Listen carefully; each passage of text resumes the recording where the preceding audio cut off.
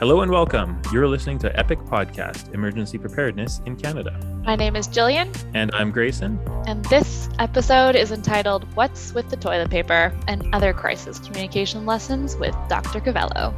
In this episode, we will be flushing out some of the factors at play during the great COVID toilet paper crisis of 2020 and using this humorous but meaningful case study as a way to examine crisis communication theory in action. To this end, we will be speaking with Dr. Cavello on some crisis best practices and what changes you can expect in both senders and receivers during stressful situations. All this and more on this episode of Epic Podcast, Current, Relevant, Canadian. There is so much to reflect on from the past few years of responding to a global pandemic, but one of the most bizarre moments of COVID-19 has to be the time when across Canada, the shelves were bare of toilet paper. I thought it was a bit odd as well, and it certainly garnered a lot of attention, and I don't really know why. So to answer this question, we are able to speak to Dr. Cavello. Dr. Vincent Cavello is the founder and director of the Center for Risk Communication and an expert and practitioner on risk, high stress, and crisis communications. He has authored or contributed to more than 150 articles and 20 books and has a passion for teaching the next generation of crisis communicators. We are very happy to have connected with him during an interview recorded in December of 2021. Please enjoy. Thank you so much for joining us on this epic podcast. Dr. Cavello, why did people rush around toilet paper, and what lessons can we glean from this to do with crisis communication? That particular case study also was a case diary for me as well, something that I personally was curious about. I'd gone to, this is in the beginning of the pandemic back in March of 2020, and I went to the supermarket simply to buy some goods and went over to buy some toilet paper. And I noticed something strange, which is that the shelf with the toilet paper was, for all effective purposes, almost empty. And there was someone right in front of me, and she grabbed the last rolls on the shelf and put them into her basket. And I asked her very politely, I said, if I could have one. And she said, no, you can't have it. At which point I tried to have a conversation, and she rolled her cart away, and I had no chance even to use my risk or crisis communication skills as a way to persuade, influence. There are three things you try to do in risk communication. You try to build trust. You try to inform decision-making. You try to, as best you can, to influence behavior. And I was trying to influence her behavior, and she gave me this very direct no. Now, the no, I know, activated my amygdala. There's different parts of the brain that are activated in high-stress situations: fight, freeze, or flight. And so at first I was tempted to fight her and grab one of the toilet papers back from her. Really is what I did. I just stood there in a frozen mode of what could possibly motivate a person to want to take so many rolls of toilet paper and deny that to another person. And then flight was just go to another store and see if I can find some toilet paper somewhere else. So I started thinking about this, and I did actually a fair amount of research. And it turns out that it's a much more complicated phenomena than I thought. In fact, there were at least 9 different variables involved in influencing her perceptions and her behavior.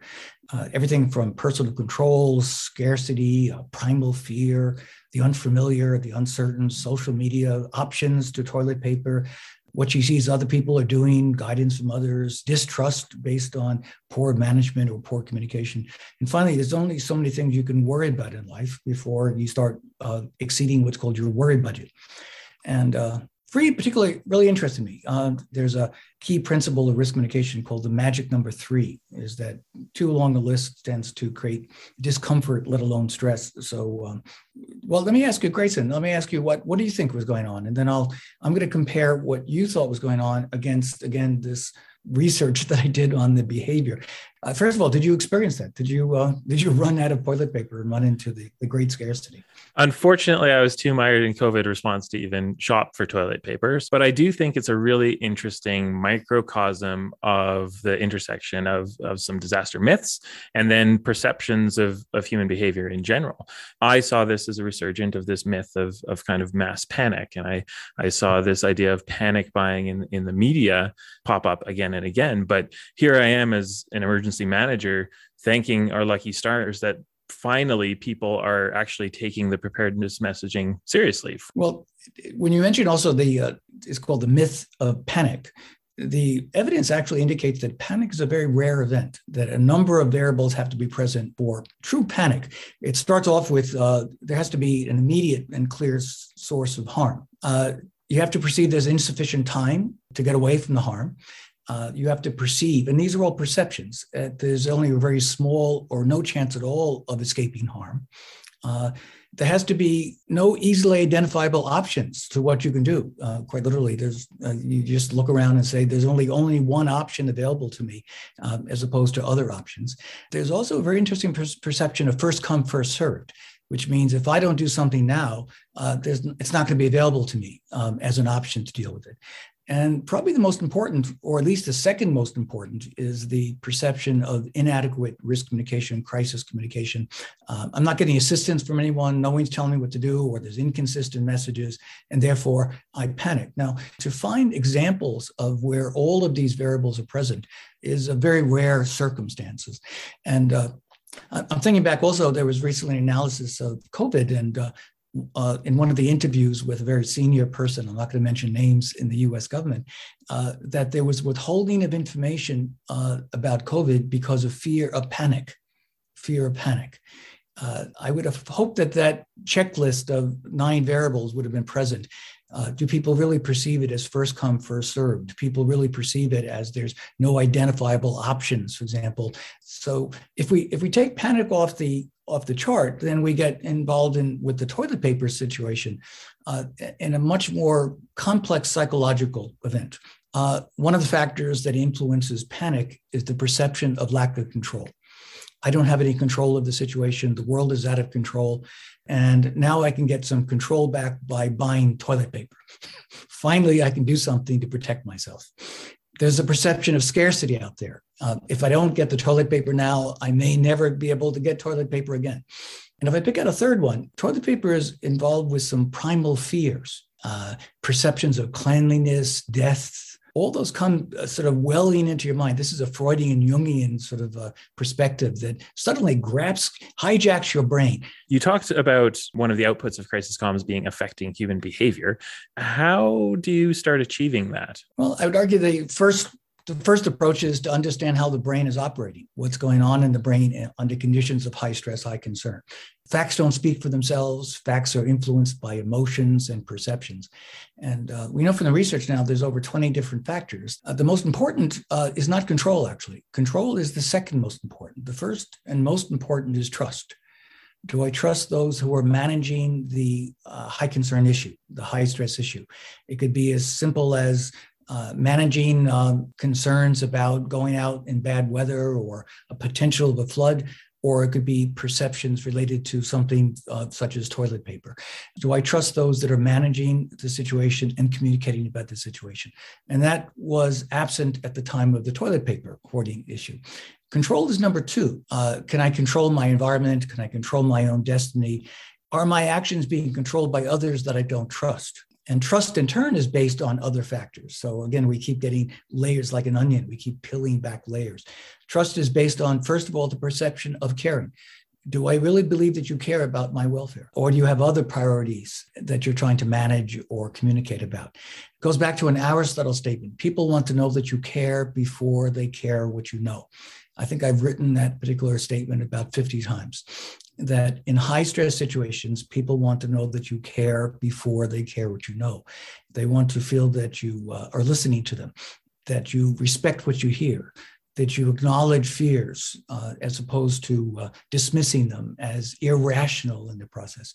And so that's the most important one, communicating, caring, listening, understanding as a way by which to get over the first barrier, which is trust. And then the second barrier that we want to inform people so they can make good decisions. Well, there's another barrier, another wall that's up in front of it. And once again, noted by Aristotle, that when people are stressed, they have difficulty processing information. they can be easily overloaded with too much information. So therefore, we have to keep it what's proverbially short and simple in the process. One of the ways we do that is by sticking to no more than 3 messages at a time. It's called message mapping, where we decide what are the priority items we would think people need to know or want to know, and then use the opportunity of communication to share those 3 messages with layers of messages that follow. And the third wall it's called sometimes the negative dominance wall. Negative dominance wall, or the loss aversion wall. It was identified by the Nobel Prize winner, Daniel Kahneman, Professor Daniel Kahneman, and that he indicated that in high stress situations, we tend to focus more on the negative than the positive. We get more weight to the negative than the positive, more focus, more effort, more money. And in order to offset a negative, we need at least 3 positives. He came up with a formula, 1N = 3P. Which means if we want to address a negative, such as the perception of a scarcity of something we feel is essential to our lives, toilet paper, that to overcome that, you need at least 3 positive messages to overcome the negative, which is the scarcity, and to dissuade you from engaging in the hoarding behavior. Luckily, we have all these nice little formulas that allow us to organize our thoughts. For example, the first one is the rule of 3 that gets over the cognitive overload barrier, the trust barrier. People want to know that you care. And to get over the barrier of loss aversion, negative dominance, you need at least 3 positive things you can share with people, something they can do in order to get over the fight, freeze, flight phenomena that they're experiencing in their brain. But it fascinated me that all these different things were going on in a person's brain that would influence the person who was taking away my toilet paper. My brain was activated, fight, freeze, or flight. And I wanted to talk with her about how her brain was also activated. I never got a chance to do so. I remember a meeting I was in talking about what we were actually doing in the pandemic. And we arrived at the conclusion that essentially we were fighting for the soul of Western medicine, is the trust in Western medicine. We've seen multiple examples through COVID of trust being the thing that breaks down and alienates people and divides people. So I really take that one to heart. We've talked a lot about the receiver characteristics and how people receive the information. Let's talk a little bit about the generators of the information. And we talked about panic being a bit of a myth, but I think there's lots of cases and this emerging idea of elite panic, or the leadership panic. I'm wondering if you have anything to say on that. Part of that elite panic, I mentioned a politician who used, in fact, it's been used quite a few times, where individuals say, I withheld information because I didn't want to create panic. And so I would argue first is there's a lack of information, lack of knowledge about these many different factors that need to be simultaneously present in order for panic to occur, which means they may be less likely to say the word panic if they're aware of all the variables that need to be present. That might be one thing that I would recommend is simply be up to date in terms of our knowledge, recognizing that if all the variables are present, then we have another problem in hand. But nonetheless, the odds that those would all be present at the same time are very low. The next is adapting to the way the brain of the receiver. Aristotle used a wonderful analogy 2,000 years ago. He said, if a person is having trouble digesting food, and you're the caretaker, you know they need nutrition in order to stay healthy, but they're not hungry or they can't hold the food down. So therefore, you offer up the food in spoonfuls, in small amounts, easily digestible, small amounts of food. I like that analogy because it also applies to information in a high stress situation. And that is quite contrary to the way that many spokespersons or communicators speak. Why? Because we want to flood them with information. We're trying to do an information dump.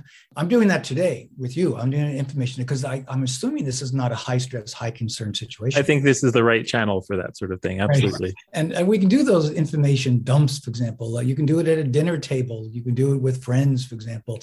In a high stress situation, the brain will rebel. I mentioned before, the amygdala hijacks the frontal lobes of the brain, takes control of the information, starts off with keep it short and simple. And if we have that image in our mind, initially present the information in the shortest and simplest possible way, recognizing we're going to lose something. When you simplify, you lose information. At the same time, we gain the ability to be able for the information to be processed. The other was the other thing that in terms of failures of communicators is not recognizing that first principle. People want to know that you care before they care what you know. So even if you keep it short and simple, it's unlikely you'll be successful unless you passed over that first hurdle. It might be as simple as just repeating the questions. I know that people are having lots of questions about the availability of toilet paper. I know there are a lot of questions being addressed about the effectiveness of masks. That was about 27 words of empathy, caring, that I would use as a way to begin the conversation. And it has to be authentic too. People actually can read right through a lack of true, authentic caring or understanding or listening. We have an incredible facility in our brains to be able to see when someone's faking it. And therefore, the nonverbals become critically involved, such as eye contact, facial expressions, hands, gestures, posture, all play a very critical role in how we evaluate the spokesperson in terms of caring, let alone competence and honesty and other factors that influence trust. I can see this being a pretty delicate balance. The 3 positives to 1 negative. You go too far on that and really you're just sugarcoating. So it does sound like a really impossible balancing act sometime. What can someone do to prepare themselves? Well, there's a model that is used in the risk, crisis, and high stress communication literature. It's called APP, anticipate, prepare, and practice. The anticipate the high stress issue before it occurs. Anticipate who will be involved or interested or affected by it, and anticipate the questions and concerns that are likely to be generated by the high concern issue. That's the anticipate part. Prepare as you prepare the messages.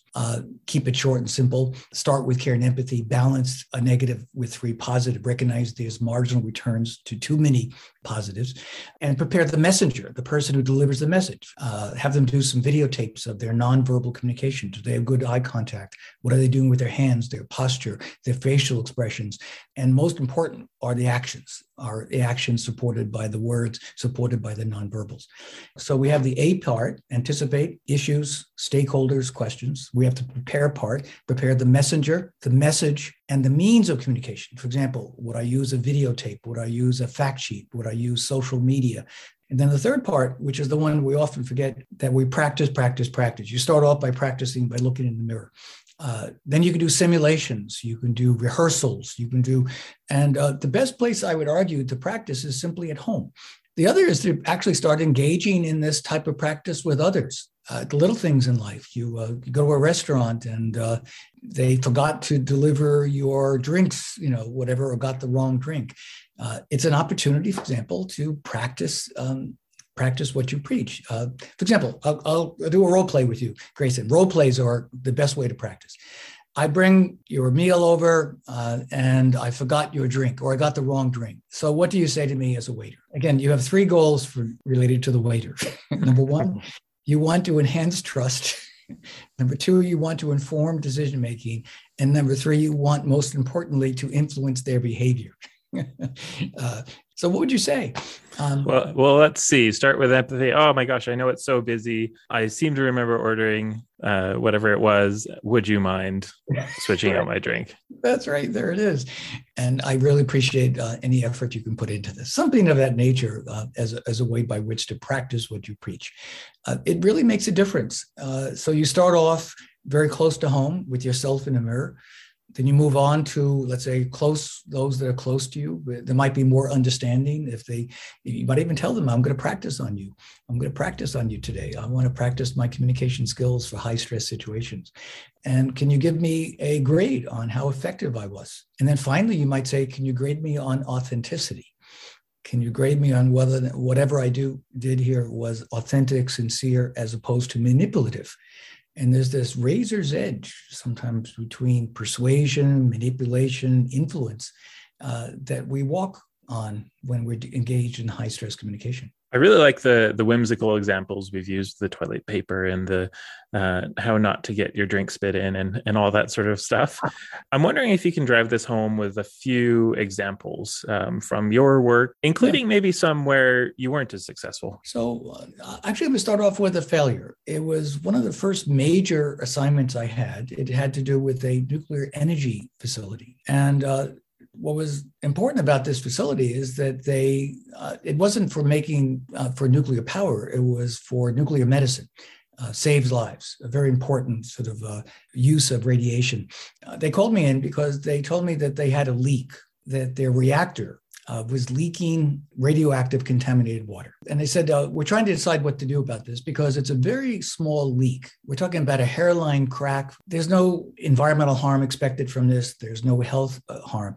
And therefore, we basically have tabled the issue for a number of years, fixing the hairline crack. It would cost millions and millions of dollars to fix the crack. And just wanted your advice on this. And I said, well, radiation is one of those high stress, high concern issues that you want to be, it sort of raises a flag as soon as you talk about radiation.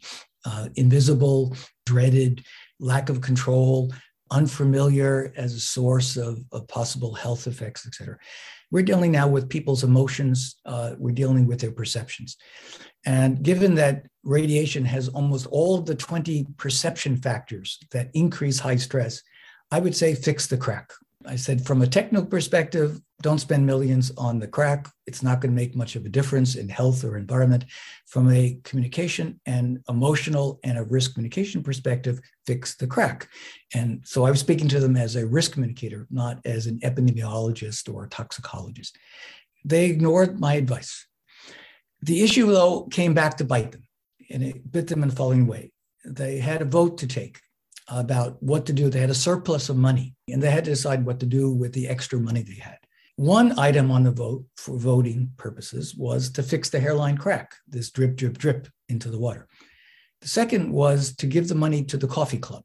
Grayson, try to think like an engineer now. Where would you put the money? Well, I happen to think coffee is pretty darn important, but it's interesting you bring this up. I assume the answer is they went into the coffee club, but I think you've hit on something that often impacts our profession is this idea of doing a risk analysis.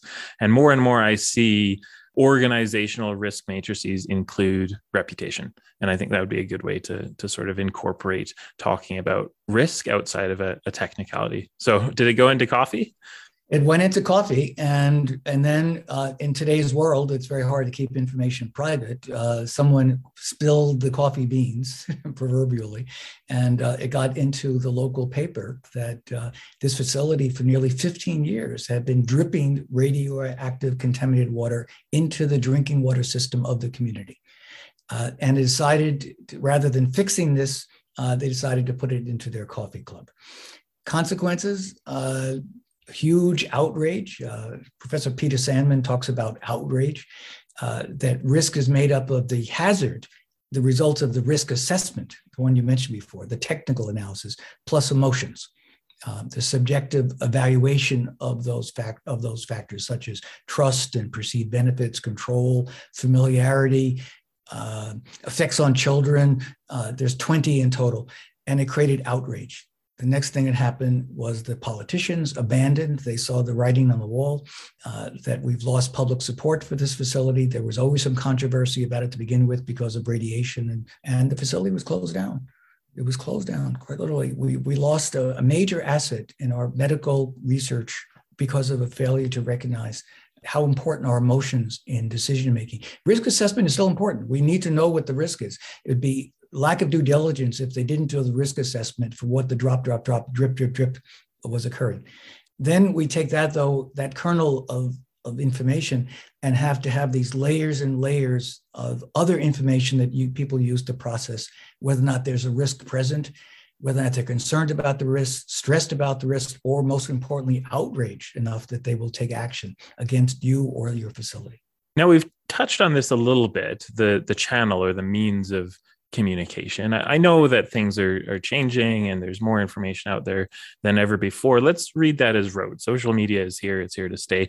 What else is changing in the way that we perceive information, maybe socially, culturally, technologically, or even neurologically? And what isn't changing? Loss of trust in medical science, but is broader. Loss of trust in science and loss of trust in experts as a relatively new phenomenon. When I was a kid, for example, when the doctor would come to our house, would say, give the kid XYZ, and that there was no challenge to it. There was no searching on social media to see whether or not aspirin is the best solution, for example, for keeping down a fever, whatever. My parents accepted that authority. Same thing happening with science now in terms of virtually every field of science, where there's been a huge erosion of trust in science and expertise. There's even a book by Nicholson called The Death of Expertise. So how do you navigate a world where there's a lack of trust in experts? You don't trust your navigator, you don't trust the captain, and you can't see in front of the boat. In fact, you're listening to all the rumors coming from below decks, and people are getting information from social media which are not the authoritative sources.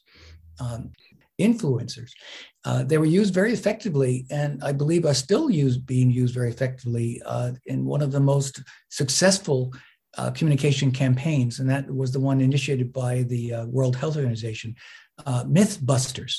They were noticing that a lot of information was being shared, both misinformation and disinformation.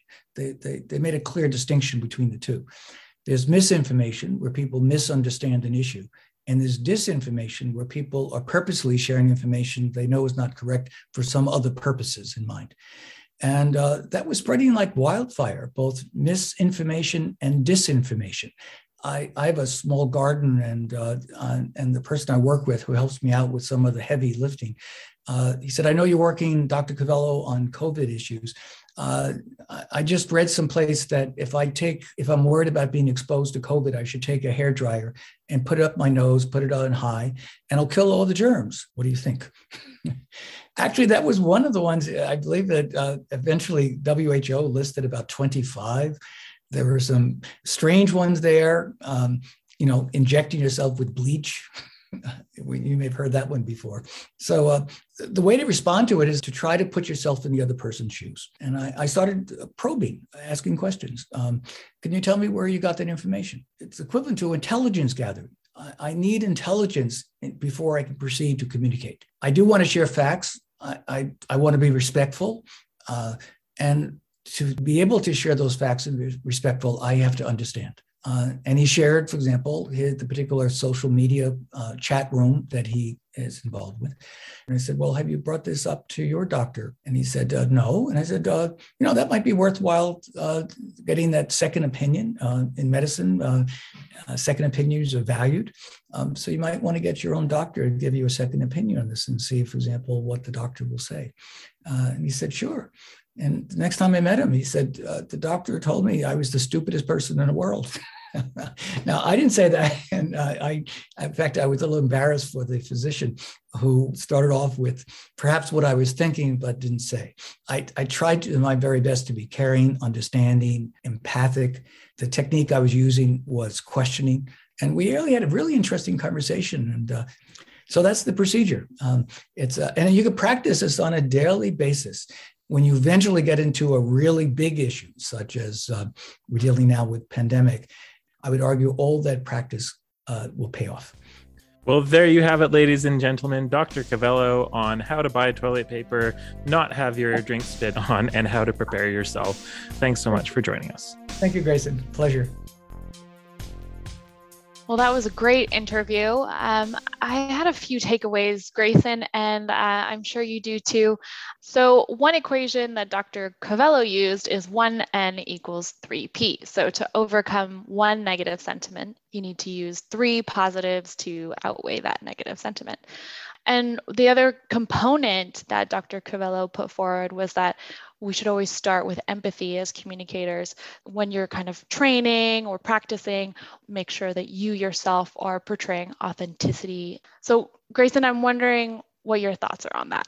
I thought that was really helpful as well. I like these little tools and these equations. And one thing I'd like to know more about are some of the science behind how we communicate and the neurology and the way our brain reacts under stress. We talked about some of these concepts in a very general and maybe in a little bit of an unscientific way sometimes, but in a way that is helpful for understanding why we do what we do. But I wonder if there's more to learn about brain chemistry under stress or the biology of communication, especially when you think about why communication fails, which is so often listed as an error or an issue during response. But clearly, the quote of the episode has to be that classic: people need to know that you care before they care what you know. And interestingly, we were not the only people kind of fascinated by this toilet paper conundrum. In fact, several journals and scholars have published on the topic. And Jillian, you did a little bit of a lit review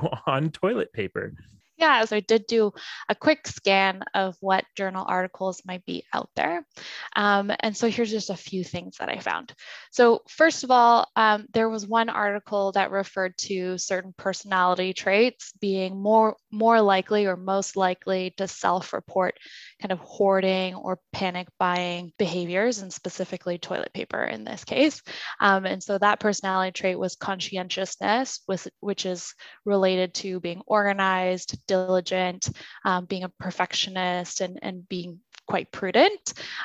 So that's one thing. But I think really the points that start to get really interesting for me are some other articles where they were talking about perceived scarcity really being the primary driver. So we're kind of dealing with two things here: perceived scarcity and intolerance of uncertainty. Another article which referred to social media being quite influential in negative sentiments and anger and frustration around the availability of toilet paper. And the reason why social media is kind of pointed at as being a source of this anxiety and perceived scarcity is because some countries didn't actually experience this toilet paper hoarding behavior. So there were differences between how people reacted in early days of COVID-19. And I think this is super interesting as well, and probably something that's already happening with many people in their EOCs is actually making sure that you're looking at social media and using it as a litmus test in order to see what the community is feeling, what they're thinking about. And that's a good way for you to kind of stop this cycle of fear and get in front of it. And as a crisis communicator, you're then making sure that your people are relieved of kind of the anxiety or the sense of no control that actually contributes to panic buying and stockpiling. Very interesting. You know, as you were speaking about the different aspects of the toilet paper rush, I couldn't help but think that most of them have something to do or have some way to be influenced by crisis communications. You know, you talked about the receiver characteristics, those individual characteristics. That's your audience. You talked about the social context in which we receive the messages.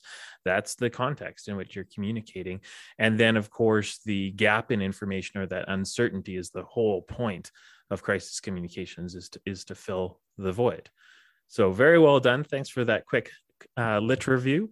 For today's tool of the trade, I am going to be reviewing Dr. Cavello's message map. He talked quickly about this during the episode, but it's such a useful tool that it deserves a little bit more clarity. So a message map truly is a grid system mapping device. It is a mental model for understanding the topics that you're going to cover and supporting your different key messages with evidence or examples. So it looks like a 3x3 grid. At the very top, you list your stakeholder that you're talking about, and then either the question or the concern that you're addressing. You decide on 3 key messages that have to do with the question. So the example in Dr. Cavello's publication is around smallpox for the general public. Key message number 1, smallpox spreads slowly compared to measles or the flu. Key message number 2, this allows us time to trace the contacts. Key message number 3, vaccination is important. And then underneath each of those key messages, there are 3 reinforcing statements that are mapped out and attached to those messages. So this fits very well with that small bite-sized pieces of information, the talk about 3 things only. And then the sort of classic saying in crisis comms is tell them what you're going to tell them about it, and then tell them that you told them about it as a bit of a confirmatory mechanism. So I really like this as a good mental model, a bit of a brain dump. And the whole purpose of this is to address stakeholder concerns uniformly and with one voice. So I'll attach this to our show notes, and we'll attach every journal article that Jillian just reviewed in the show notes as well for your reading pleasure. Another great tool was, of course, Dr. Cavello's recent book entitled Communicating Risk, Crisis, and High-Stress Situations and Evidence-Based Strategies in Practice. So please look it up and buy it. Why not? Another good tool for the toolbox and book for the shelf. That's all for this episode of Epic Podcast. A big thanks to Dr. Cavello for sharing their time and expertise with us on the topic of crisis communications as it applies to the toilet paper shortage. If you'd like to find out more about their work, visit centerforcrisiscommunications.com or check out his book. Just before we go, I do want to thank our sponsors. This episode was brought to you in part by the Edmonton Community Foundation's Well Endowed podcast and the virtual open house for Edmonton Public Schools podcast, both of which have put together a quick clip, which I will play for you now. Hello, I'm Elizabeth Bonkink. I'm Andrew Paul. And we're the hosts of the Well Endowed podcast.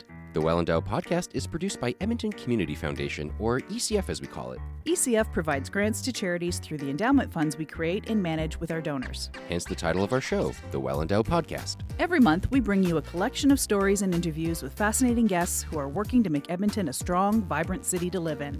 Through these stories, we look at the space where endowments intersect with your communities. So if you're interested in the people and issues impacting your community, check out thewellendowedpodcast.com. Get ready to take the guesswork out of choosing a school. Go to an Edmonton Public Schools virtual open house. Ask your questions to learn about their schools and programs, and find the one that feels right. All from the comfort of home. Find virtual event dates and learn how to make the most out of your online visit at openhouse.epsb.ca. Know before you go and feel confident and excited when you get there. You've been listening to an Epic Podcast production, a proud partner of the International Association of Emergency Managers Canada, and a member of the Alberta Podcast Network. Locally grown, community supported. As always, Epic Podcasts are designed as a supplementary educational tool for the EM professional on the go. The views and opinions explored during this podcast do not necessarily represent the agencies or organizations that we or our guests may belong to. For more information about the show or the people on it, visit our website at epicpodcast.ca or follow us on Twitter at username epicpodcast. Stay tuned for more on the next episode of Epic Podcast, Current, Relevant, Canadian.